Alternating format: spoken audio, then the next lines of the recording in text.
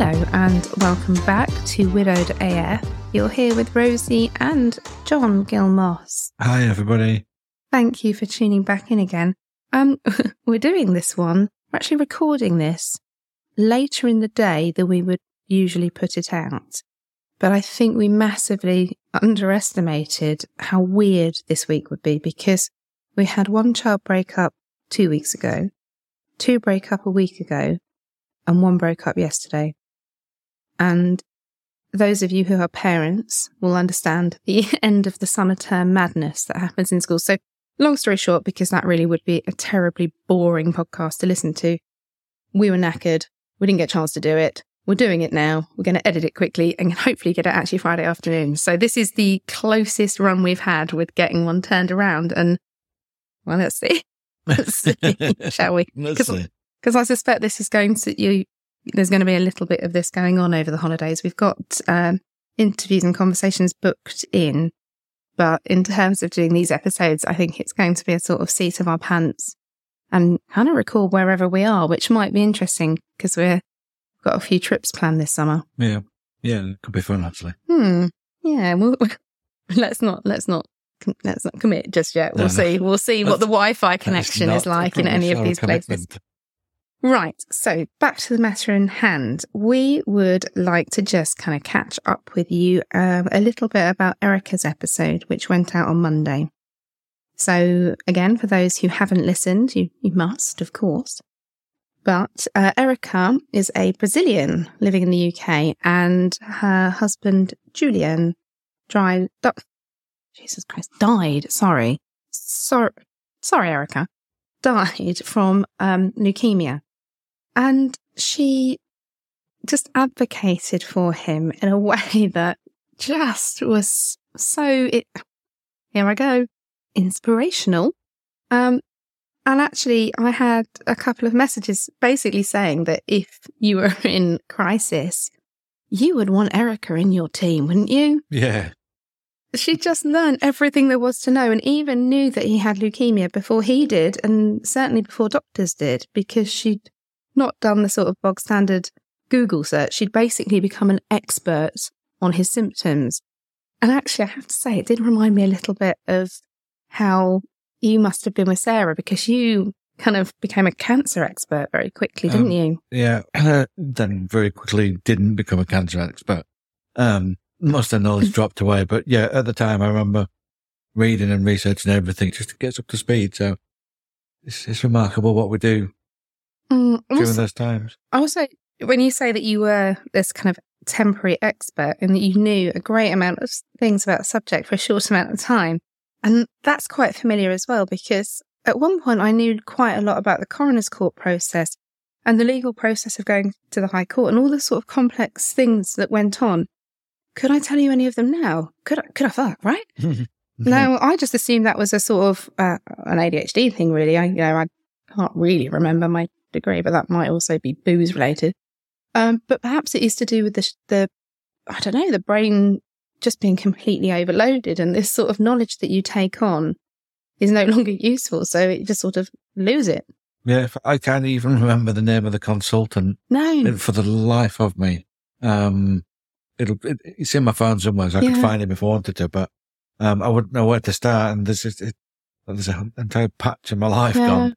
But I suppose you can't, it's in there somewhere, isn't it? But it just gets pushed a little bit further back because you just couldn't possibly retain every single detail.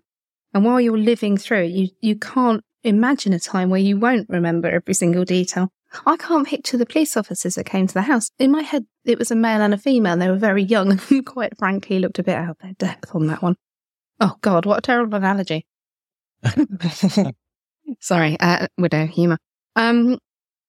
But you would think that those faces would be etched onto your memory until the end of time. Weird, isn't it? Yeah, but everything seems to move on. And you are really firefighting, aren't you? Oh, yeah. There were a few other really sort of moving and, I don't know what the word is, in some ways relatable aspects to Erica's episode. She talks about putting on the mask, because you don't want your children to see the grief. And particularly, I imagine, when you are caring for somebody that's terminally ill, because, gosh, you know what's coming for this kid. You don't want to make the last bit any harder. Yes, that's quite literally the definition of a brave face. Yeah, it really, really is, isn't it? And it's totally understandable, but it's really important that there's somewhere that we can take down that mask and not have a brave face, because living behind that is exhausting. And, you know, she was working really hard and juggling, and it sounds tough, but she says herself being busy is a coping mechanism, and it's one that I myself am guilty of. We both are. I'm an absolute nightmare, really, and I have been for sort of surrounding myself with people. And initially it was just sort of fill the house and have the noise, and also, I guess, a little bit of permission to get hammered. Whereas now I'm able to, I do manage it better, don't I? And I have sort of outdoor gatherings, and, you know, they're a little bit smaller, but yeah, it's still the to-do list and the pressure. I tell you what, I'm going to give you an example, and it's a really stupid example, but it's popped into my head. I was making birthday invitations for Tabby because her birthday falls during the summer holidays. And I wanted them to be in the book bag because it's nice, isn't it? Yeah. Now, she wanted a frog invite. Did I need to spend, I'm going to hazard a conservative guess at 3 hours searching Etsy, Canva, the entire World Wide Web for the perfect frog invite? And then insisting on printing, although I did get photo paper in the charity shop for 50p. That was a right result. So I printed them at home, put them in the bags. And then I'm stood there debating whether I should put them in an envelope with a little frog sticker that they can all have, and, you know, writing each individual child. And I actually stopped myself and I thought, what are you doing? But this pressure to be kind of busy or perfect and overcompensate for, I don't know, I've gone off on a tangent, haven't I? Well, I think I see the point that you're getting to is the overcompensating for what they have missing. Yeah. You just want to make everything a little bit more special. Yeah. But it does come at expense to time and kind of sanity. So I've given myself permission to just make my life a little bit easier for a while. So I've done some things that I'm very lucky I'm able to do. I bought some frozen, nice quality ready meals and put them in the freezer, because sometimes I can't be bothered to think what to do. And it just takes the pressure off. It's not permanent, because I used to really like cooking, but it's finding ways of sort of taking a little bit of pressure off. But yeah, it is difficult when you're used to outrunning the demons in whatever way you outrun the demons, to stop outrunning the demons. And I've kind of run out of I've resorted to literally running it. Well, I did something similar, and yes, I had to tell you about it earlier. So, for full disclosure, everybody, I'm back in counselling. Well done, that man. I really like it when men take care of their mental health. Yeah, and my personal counsellor is like a personal trainer, or, you know, if you can't sign up to a diet industry package, then it's the same sort of thing. And, you know, I've had a tough couple of weeks and I needed a little bit of help to solidify things in my head. So I think I've gone back into counselling. And we were discussing, how I pretty much leapt straight into counselling after Sarah died. And after listening to all you guys' stories and everything else, and, you know, the chicken and wine phase, where was my chicken and wine phase? Well, my chicken and wine phase was burying myself in work, saying, oh, so I'm in counselling, not worrying about it. And it wasn't until I hit the 3-month mark and I decided to take me and Holes off to Tenerife, because I thought, I'm going to be holidaying alone with a child. Let's just get this done. And that was very much my approach back then. And I arrived, were there for a week, landed on the Sunday, and then I pretty much closed down till the Thursday. It wasn't until the Friday that sort of woke up and interacted with the world. Now, don't get me wrong, I was looking after Holly. You didn't just take to your bed. I didn't just go to sleep and leave my daughter sitting at the side. But, you know, I went through the motions. I didn't feel anything. And I remember it feeling absolutely horrible. And the guys from Way were all supporting me all the way. And it was wonderful, giving that little G up. And then on the Friday, I sort of came back to life, and then walked into my counsellor on the Tuesday. I'm like, what was that? And she went, that is running. Learn to sit with your feelings. And that such a long time ago, that was one of the first lessons I got taught. And so, however we get there, that first point of actually saying, to what, today I feel like shit, so I'm going to write it off, I'm going to do nothing and just feel like shit, and then tomorrow I'm going to be all right. Until you get to that point, do whatever you need to do, guys. Just be safe. Yeah. And I think it's really important that you do speak about this, because we're very aware of men's mental health being an issue. And we tragically lost a friend last week, and the sort of community's reeling a little bit. So the more men that do speak out about mental health, and actually, Erica said in her episode, she said, let the darkness in. And I think there's a value in that. You don't want to wallow in your grief, but you do have to acknowledge it and you do have to let it in. And ideally, you want to do that incrementally and, not in a great big wave of it, but grief does what grief does. So counselling personally gives me that outlet. So I'm, for an hour or 45 minutes a week, I'm in the safe room. I'm in this room where I can talk about, I don't know. I mean, I can't even think of an example actually, but it's probably not anything that I necessarily wouldn't talk about to John at home, but it's helps me to kind of put things in order, if it were.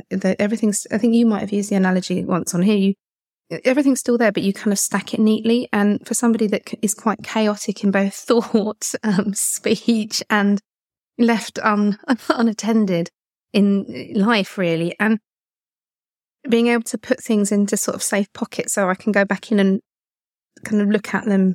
Am I waffling, or is this making sense? Yeah, you file them away so everything comes back, and you can find the bit that you need when you want to go and do things. And that's the exact analogy that it was put to me: is you find things where you can access them. They're not gone, but you can control the access to them, and you can control your own responses to them. Yeah. So you're less crashing and you're more stable. But as Julia Samuel quite rightly puts, it's not an easy process. No. It's the hard way, but it's never an easy process for anything in life. But, time and everything will pass. Every emotion passes and changes.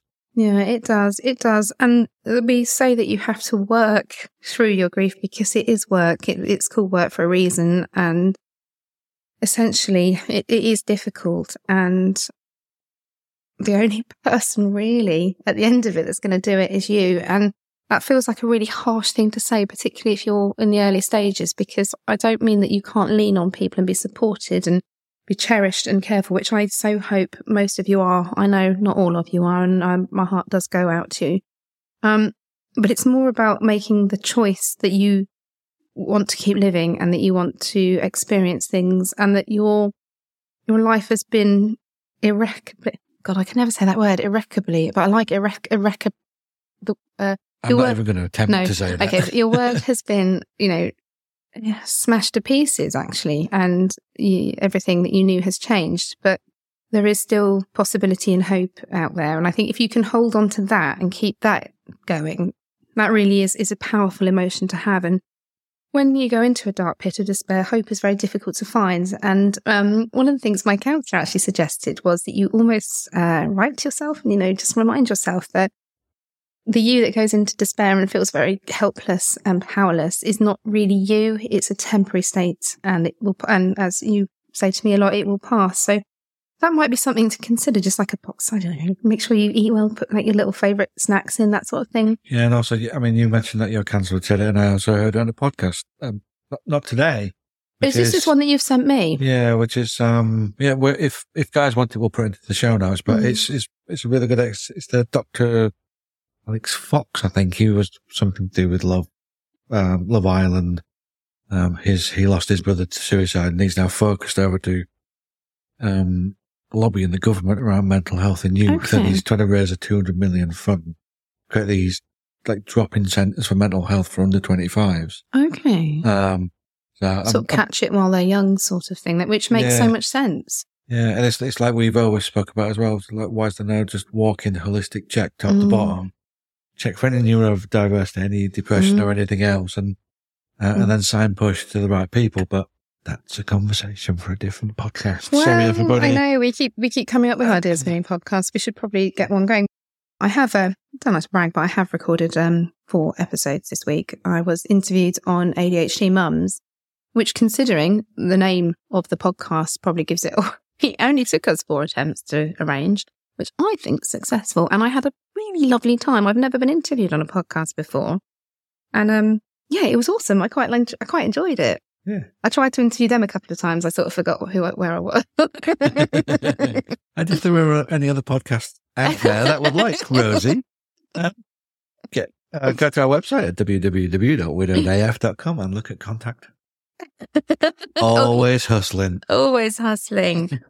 So one thing I do want to mention is that almost everybody will now have broken up for the school holidays if you have school-age children. And that comes with a host of highs, but also it's very, very difficult. It's difficult if you're working, because who the hell can take 6 or 7 weeks off? I mean, we're very fortunate we work for ourselves. It's difficult if you're on your own, because it feels like everybody's going on holidays or hanging out with people or doing stuff with families, and it's really, really difficult. So one thing, I had a little idea, because within my social group, I'm no longer the person that's on their own, but I was, and there are people in my social group that are separated, divorced, anyway, I don't need to know all that really, do. And what we've got a WhatsApp group, and I thought, why don't we just kind of check in the mornings with the group and just be, especially if you live close to each other, and just sort of say, if you're going to the park, maybe just say, does anybody want to come to the park? And that kind of 15, 20 minutes of just interaction with other humans is really, really powerful and really good. It is. That's a good idea. Yeah, because I mean, actually, and for many people who have a much more nuclear family, somebody's got to work usually during the summer. So many mothers usually, and sometimes dads, will be left kind of holding the fort and thinking, oh my God, how am I going to entertain these kids for 6 weeks without going mental or bankrupt, or a healthy combination of the two? So I think that I personally think that's a really helpful idea. And I know that it's quite difficult to ask for help, and I felt quite resentful having to ask for help, because I thought it almost should be a given. But I don't know, what's going on in your life is the most catastrophic thing, but to everybody else, the lives are still turning. And that is something that we do have to sort of accept. And obviously this doesn't just apply to widowed people, because all of us need a little bit of human kindness and interaction. And, however happy or content your family life may be, the summer holidays, they are filled with magic, but they are also filled with a lot of demands for snacks. Oh. A lot of snacks. I don't know whether to just go to Aldi and just do a supermarket sweep and fill like a cage. Just let them throw the kids into it. Yeah, They will understand. Yeah, actually, that's not a bad idea. Oh, one year in fact, it was lockdown. I filled up one of those massive drinks dispensers and just put it outside, because they were not quite at the making their own soft drink stage. And the snacks. What do you just do about snacks? Just throw them at them like wild animals. Then you quickly find the snacks that are in favour this particular week. Oh, yeah, you load up on them, and they know if you buy like really cheap biscuits or something to try and pad it out. But whatever you have to do to get through the summer holidays, people, within reason, you crack on. Yeah. And a little bit more hustling. We are, at last count, 4 Instagram followers away from 1,000 followers. So tell your aunties, tell your uncles, just give us a follow and give us a little celebration this weekend. Please. We're so pathetic. Our Instagram following is so pathetic, but we just, I like it to keep it as it is. I don't know. I'm a creature of habit. And apparently we have to keep reminding you to like and subscribe. Oh, you just like saying it. Just record yourself saying it and play it at every episode. Also, whilst I have everyone's ear, especially at the end of the day, so we had Julia Samuel on at the beginning of the month, and we also did a little affiliate deal with the software development company behind the app that does Julia's GriefWorks app. And they're very kindly giving us a referral link. Full disclosure, you will get a discount. We will get, I think it's £20 per sign up. We've had a little bit of a problem getting that set up. We tried to do it through the month of July, but we had a few technical faults. So I'm hoping to get that running this month.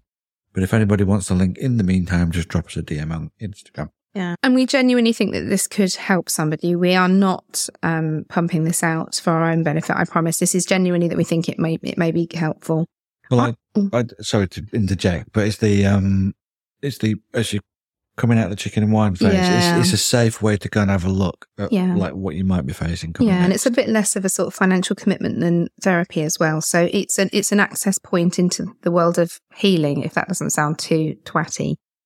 I did want to say something else, actually. I completely forgot about this. I had a message on my work Instagram, and it was from a mum who has a child in the same primary school as our youngest child and has seen me and listens to the podcast. She's widowed and hadn't sort of felt that she felt it would be a bit weird to sort of come up and accost me. So she sent me a message, and I was so touched by this. And she actually drove past me yesterday, so now I've put a face to the name because her Instagram didn't have many pictures. And I was thinking, oh my goodness, who is it? But I love that. And I also, in a way, it makes me sad that I didn't know that there was another member of my tribe that was standing at the school gate. And I wish, but I do now, and I will reach out to you.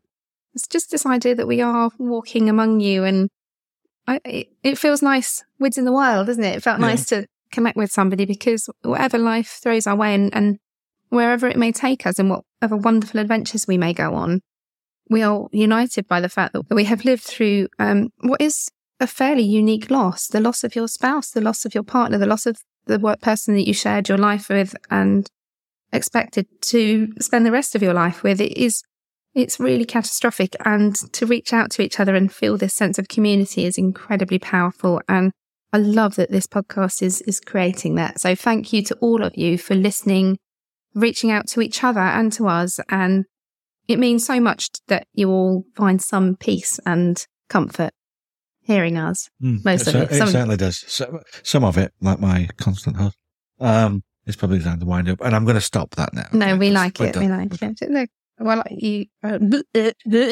well, clearly I've lost the power of speech, so I think that's the time to wind this up. So lots of love, everybody. We are going to attempt next week.